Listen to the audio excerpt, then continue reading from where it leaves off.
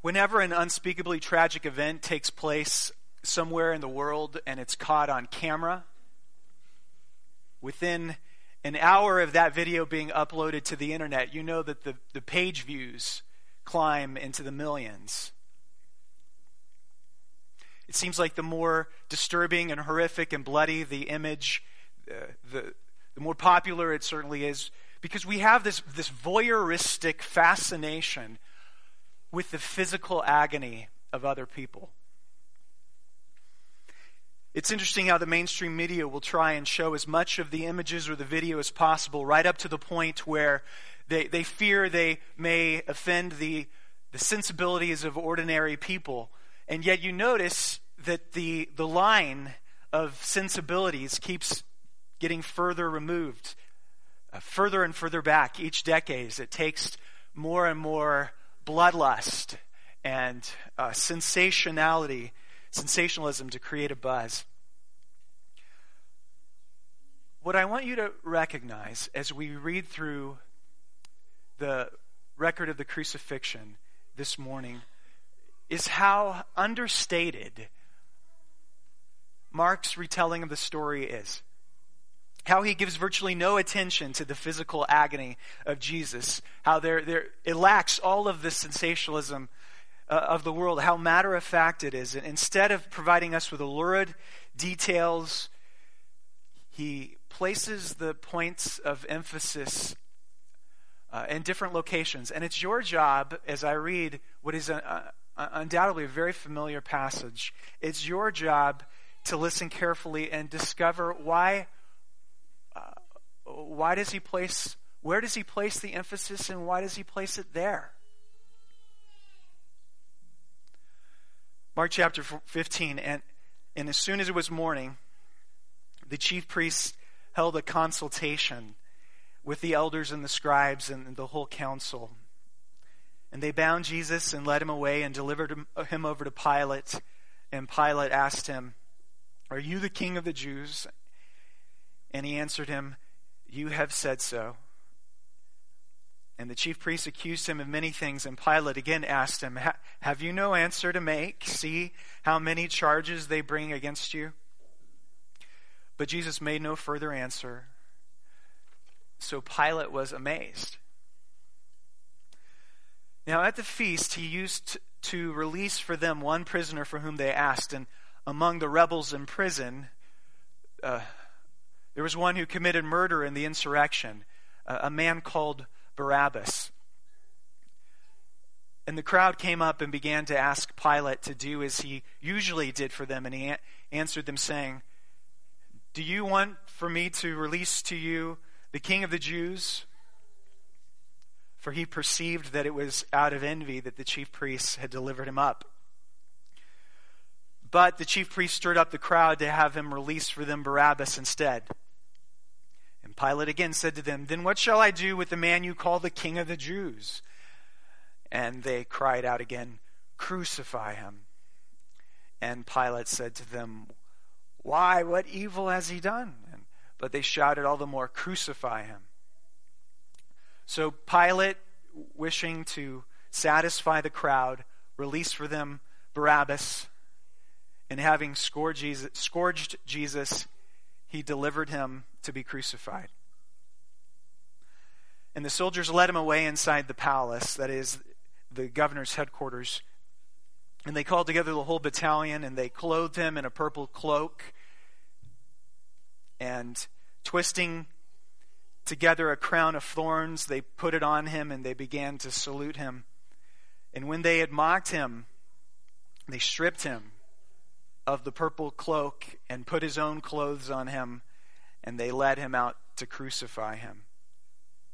And they compelled a passerby, Simon of Cyrene, who was coming in from the country, who was the father of Alexander and Rufus, to carry his cross.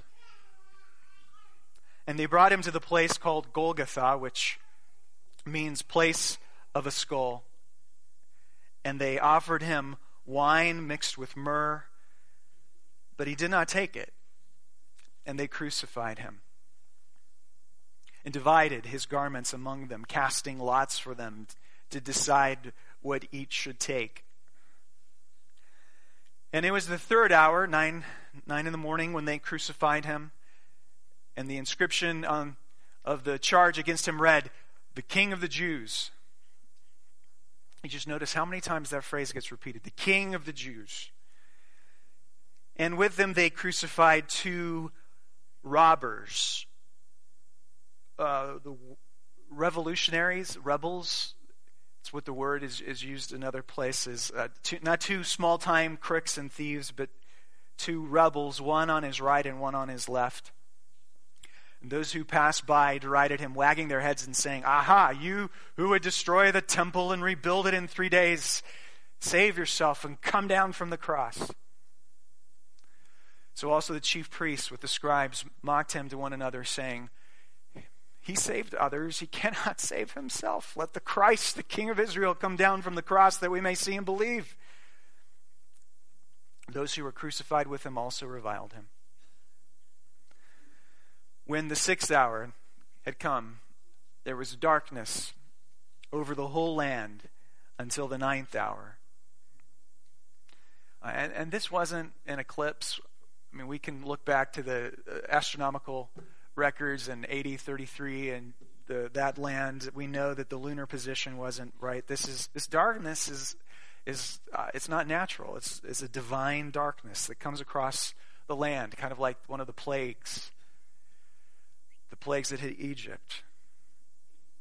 And at that hour, the 9th hour, Jesus cried with a loud voice, "Eloi, Eloi, lema sabachthani," which means, the words of Psalm 22, my God, why have you forsaken me?" And some of the bystanders hearing it said, "Behold, he's calling Elijah."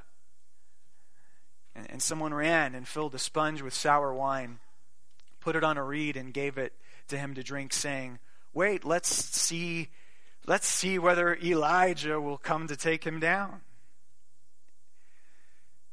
And then Jesus uttered a loud cry and breathed his last, and the curtain of the temple was torn in 2 from top to bottom. And when the centurion who stood facing him saw that in this way he breathed his last, he said, "Truly this man was the Son of God." Let's stop there.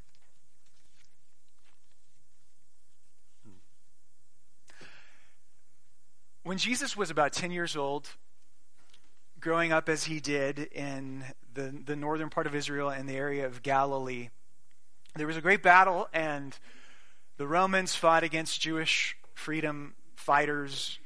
A great battle. And the Romans won. They rounded up, they captured about 2,000 or so soldiers from that area. And what did they do? They constructed 2,000 crosses. And all along the roadsides and the hillsides of the region of Galilee, they hung 2,000 men.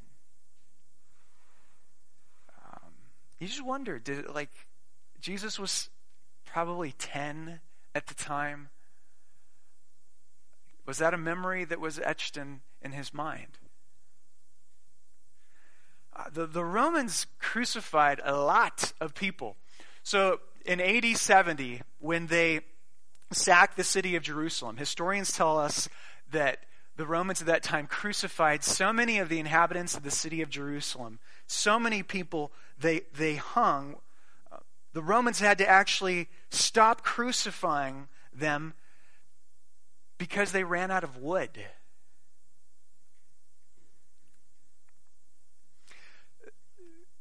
For us, that's a religious symbol. For them, the cross was a political symbol long before it was ever religious. A cross was the ultimate sign of imperial power. The cross was, we are in charge, and here is what happens to people who get in our way. You know, the victim would have their arms tied to the post, probably with ropes, or, as in this case, you would have a large spike that was hammered through the wrist area, probably not the hand, because your hand can't support several hundred pounds of pressure. They would take the ankles and put them side by side, and a spike would either be driven through the side of them, not actually into the wood, or sometimes foot over foot and into the wood.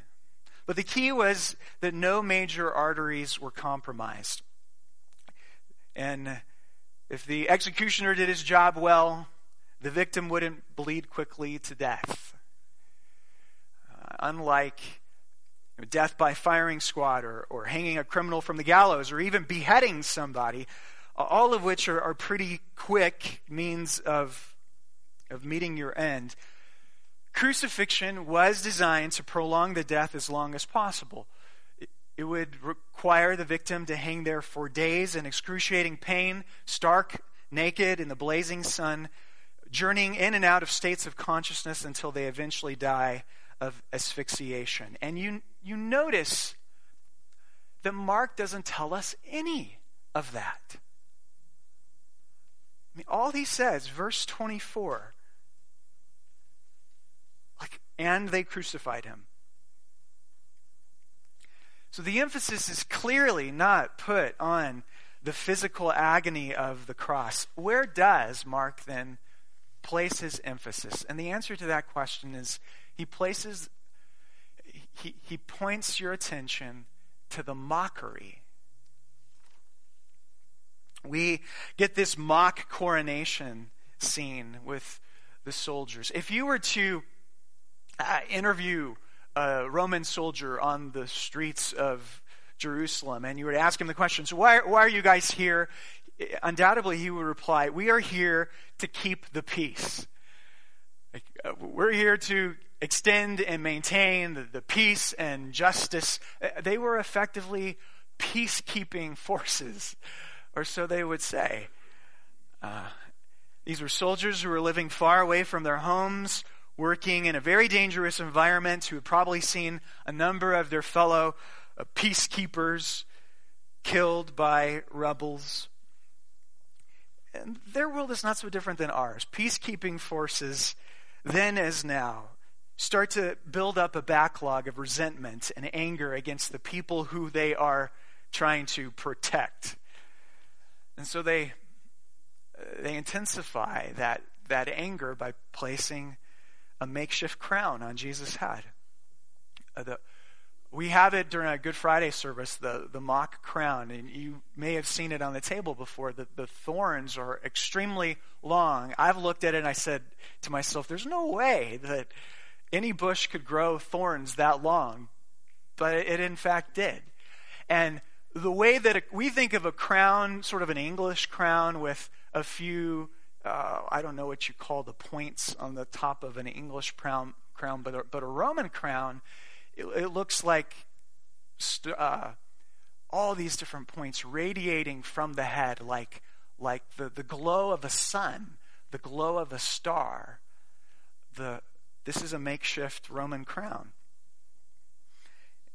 Hail Caesar would have been the way that your Roman centurion would have saluted the emperor. Hail King of the Jews, they mock him instead.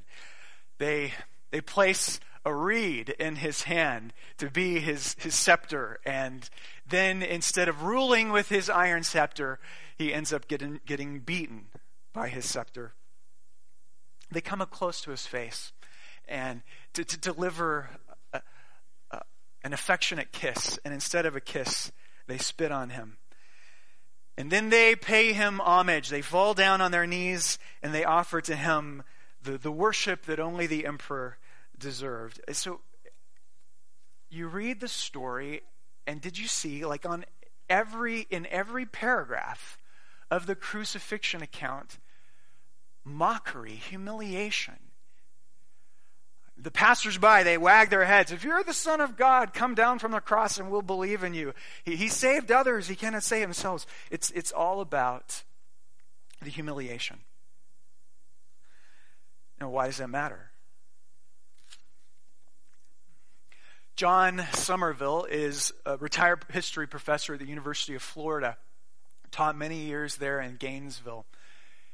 One of his exercises in one of his classes, he would challenge the students to perform a thought experiment with him every semester, his new students. He'd say, let's do a little mental exercise. Imagine you see a little old lady coming down the street at night, and she's carrying a great big purse. And it suddenly occurs to you that she's very little and very old, and it would be incredibly easy to knock her over and grab the purse and run for it. Easy money, ripe fruit for the pickings. Would you take it? Why or why not? Well, the students would normally say, they normally give an answer like this. They'd normally think in terms of the welfare of the little old lady. What a fright it would cause her to be mugged. I mean, she might undergo a heart attack. It'd be terribly frightening. She's probably depends on the money. What if this was her only source of income? The students might ask. If I were in her shoes, I certainly wouldn't want to be treated that way. No, I want, all else being equal, I want this little old lady to have a good life.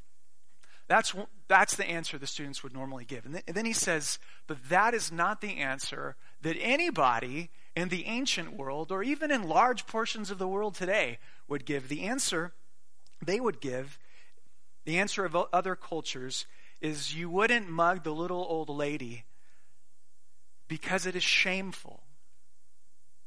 Because it would dishonor your family. Because it would not be an act of strength. It would be picking on the little ones. It would be despicable. You would be despised in your tribe or in your family. It would dishonor you and your family.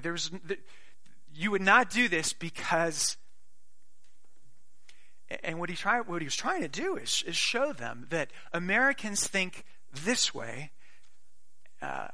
For our purposes, first century Romans and Jews think very different. What would send shivers down the spine of Mark's audience and of Mark himself? It's not the physical agony, as terrible as that would be. It is the shame. It is the utter humiliation of being naked and mocked and dying pitifully and losing, as they often did, their bowel functions and bleeding and vomiting, and it's all of that. It's the whimpering and the crying and the moaning and the mocking. That's what they would hear in reading this story. It's interesting because that's what the author of the book of Hebrews hears, who says, this is what melts my heart and your heart and makes you want to follow Jesus. Let us run the race with perseverance, fixing our eyes on Jesus, the author and perfecter of faith, who for the joy set before them endured the cross, scorning its shame. It was the shame.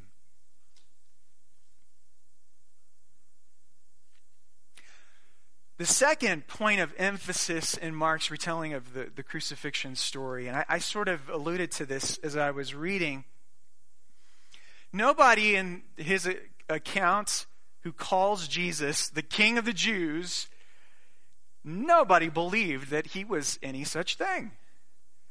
Crucifixion, king, it contradicted every known form of Jewish expectation about the path their Messiah would take when he would appear in the world. Kings don't get crucified. You've heard it many, many times before. Every time they say, behold, the King of the Jews, snicker, snicker, snicker. Well, Mark and his readers, they knew that this was the biting irony that these people, Balaam's ass, is speaking the truth. I don't have the time to expand on this right now, but all of the gospel writers present the cross in terms of an enthronement. The cross is Jesus' enthronement. Just like Aslan in the Chronicles never looks so kingly and lion-like and Lord of Narnia than he does when he has a shaved mane and shaved whiskers on the stone table. The Son of God is never seen, according to the gospel writers, as glorious as he is when he is lifted up, the words of John, when he is enthroned upon this cross. Mark is alluding to it in the words of the centurion here. Who says, surely this man was the Son of God. Now, probably what a Roman centurion means by that, and the original statement probably would have meant something like, surely this man behaves kind of like a divine hero figure out of the Greco-Roman tradition. But Mark, you notice, he pounces on the phrase and says, that's it. This is God, and God is like this. The soldier, what a fascinating character. He was probably one of the men who were rolling dice, playing there's just a common dice game that you would play as a soldier, gambling for Jesus' clothes.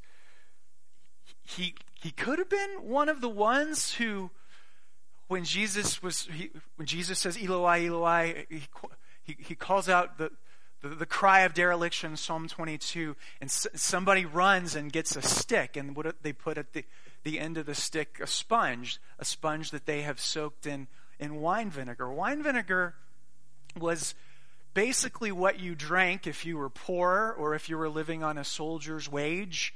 It was the common drink. And so it's possible that maybe this soldier is one who at least takes part of the passing of the wine vinegar up to the lips of this God-forsaken, he just describes himself that way, man. But the reason that you stick a sponge of wine vinegar into a crucified man's face is to keep him alive a little longer, which is not an act of mercy. It's an act of sport. So this soldier, maybe he won the dice game. Maybe he gave Jesus something to drink.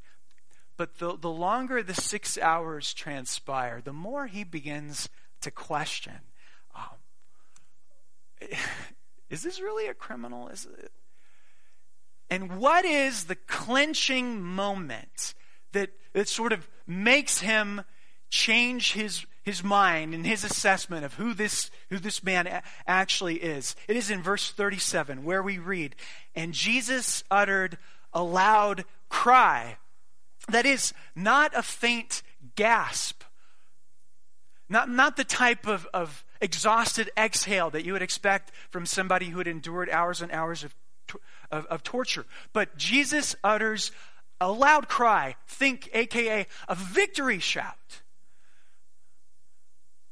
This man who has seen his share of death, a soldier who has seen many others crucified and die, here is at the end of a suffering victim's life, a victory shout.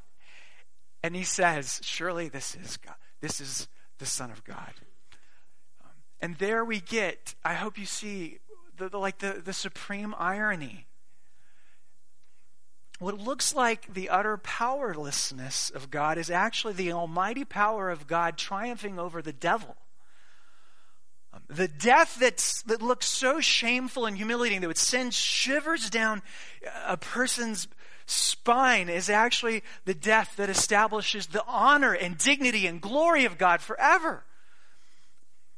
And what appears to be a tool of torture, an electric chair, an Auschwitz, turns out to be a royal throne.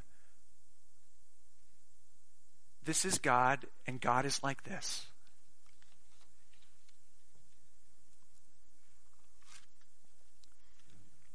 Okay, moving on. Let's do do a little bit of application here. Suppose you adopted a little girl from an orphanage. You adopted her into your family. You made her one of your children. Treated her every bit as well as other of your other kids. You clothed and fed her. You went to all of her soccer matches. You stayed up late worrying when she was not home past her curfew. You educated her. You're not a very rich family, but you sacrifice whatever savings you have to eventually send her off to college. Suppose that it's Christmas break and she comes home, Christmas break of her freshman year, and you've just discovered that she hasn't been going to class. In fact, she's squandered all the money. She's just partied all of the $27,000 worth of tuition away. She just completely abused your trust and wasted it all. And your little girl, she comes in and she plops down on the sofa and she says, "Hey, Mom and Dad, what's up? It's great to be home. Tell me a little bit about your life. Oh, this is wonderful. She wants to chat as if nothing is wrong. And the parents, you're looking at each other in disbelief. Like, what about the breach in our relationship? What about the breach of trust? You've trampled on all of the sacrifices and trust that we had bestowed on you. I'm sorry, we can't just sit down and chat like there's nothing wrong. The parents you're looking at your spouse in disbelief. "Well, aren't we in a grumpy mood today?" she says. "And what's the matter with you guys? Why are you so uptight?" And the parents are like, "No, the breach needs to be addressed." This is the year 2014. Most people do not do, in a postmodern society, primitive, bloody crosses, sacrificial blood offerings to most people just, that is not on their radar screen. Why do we even need that? Why can't I just go to God when I want to? Because God is a person. He's personal. He's not an it. He's a he. And when we break the relationship and breach the trust, it's just simply not good enough to expect that we get unmitigated access to somebody that we've trampled on. Or to put it another way, if we change the illustration a little bit, what if your little girl hasn't just been skipping class, but what if she's become a criminal? She's injuring and exploiting other people. She's a fugitive of justice, and she plops down on the sofa. It's like, hey, we can't just sit down and talk. I can't hide you from the law. So much is happening on the cross of Jesus Christ. We in the realm of theology call this different doctrines or theories of the atonement. Some things that are happening, Jesus is reconciling the breach between us and God. Jesus is tearing the veil of the temple in two and providing access into the presence of God. Jesus is satisfying the demands of justice. What I think Mark is showing us that, especially the fact that Jesus serves as our substitute. I'll give you an example of this from the story. Barabbas. Bar is the Hebrew word for son. Abba, Hebrew word for father. His name means son of the Father. Barabbas, we just read, is a revolutionary. I mean, he is the type of guy that ought to be crucified. He is a murderer and a revolutionary rebel. In our modern lingo, he would be considered a terrorist. This Barabbas, a son of the Father, deserves to die. Instead, the Son of the Father dies. And this false betraying son goes free. it's a substitution. Jesus takes Barabbas' place. You say, well, how can one man at one time enter the world to bear the sins of the world? How could that be possible that one man would be the Lamb of God that takes away the sins of the world? I find it every bit as mysterious as you do. The Apostle Paul speaks of Jesus as having been slain before the foundations of the world. What an interesting phrase. I thought Jesus was slain in probably April of AD 33. Paul is saying that there's a sense that he was slain before you and I ever existed, and there was ever a cosmos, ever a Milky Way. This was God's plan for the universe before anything was ever created, that this lamb would be slain. It was God's strategy. That is the storyline that God was writing for the book that he's always been writing. Augustine famously said that the cross is a pulpit from which Christ preaches his love. And so, ultimately the story that God was writing is a love story. It wouldn't have been a love story if Jesus died of cancer. Maybe he could have died of cancer. Maybe he could have taken his own life. He might have died of poison administered to him by Judas or Herod, but instead he gives his life as a ransom for many. The cross is the pulpit, and the title of the sermon is the substitutionary love of the Son of the Father for the Barabbases of the world.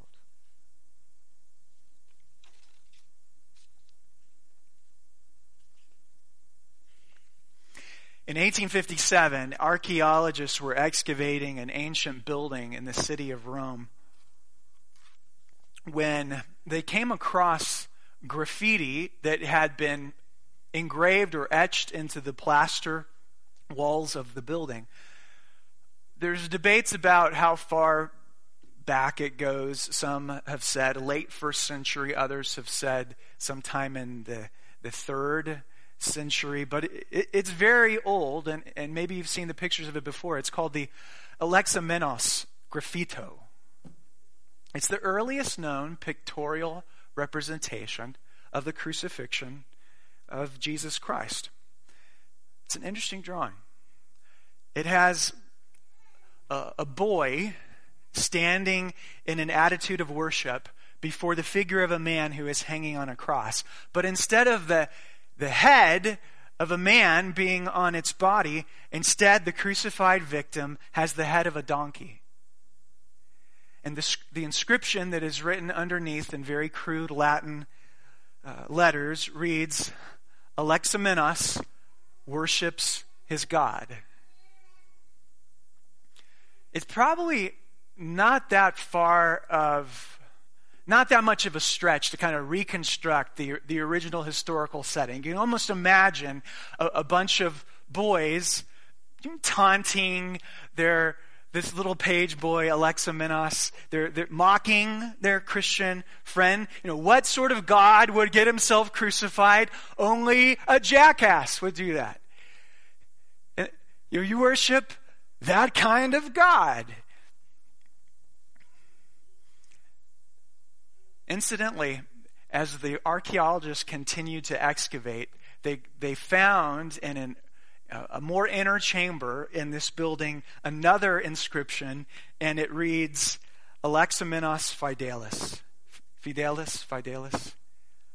Alexamenos is faithful. I think what it ultimately comes down to is that there are two kinds of people in the world today. There are those for whom the cross of Jesus Christ is utter foolishness, and there are those for whom the cross is the power of God and the wisdom of God, and for whom the cross means everything to them. Charles Spurgeon famously said, I want the cross of Jesus Christ to be painted on my eyeballs. He said, I want the cross of Jesus to be tattooed on my eyelids. I am determined to know nothing among you except Jesus Christ and Him crucified. Most of the most faiths and religions of the world, they usually choose a symbol for their religion that's a little more positive and victorious. You think of the crescent and the star. What does that symbolize in Islam? It symbolizes the great sovereign power of Allah who created the celestial bodies. The lotus blossom. If you look at the statue of the Buddha, near the base of the statue, you see the lotus blossom petals. Each blossom, as they grow up, demonstrating a greater stage of personal self-enlightenment. Even the Star of David, you've got the two equilateral triangles superimposed on one another. Have you ever counted up how many sides there are in two equilateral triangles that make up the Star of David? 12, representing the 12 tribes of Israel, who are still around. A sheer miracle. Why do we get a cross? Well, when I survey the wondrous cross on which the Prince of Glory died, it tells me that this is God and this is what God is like. Just and loving, weak and strong, humiliated, full of love and mercy. You can have your crescent, your lotus blossom, your Star of David. Give me a cross, an old rugged cross.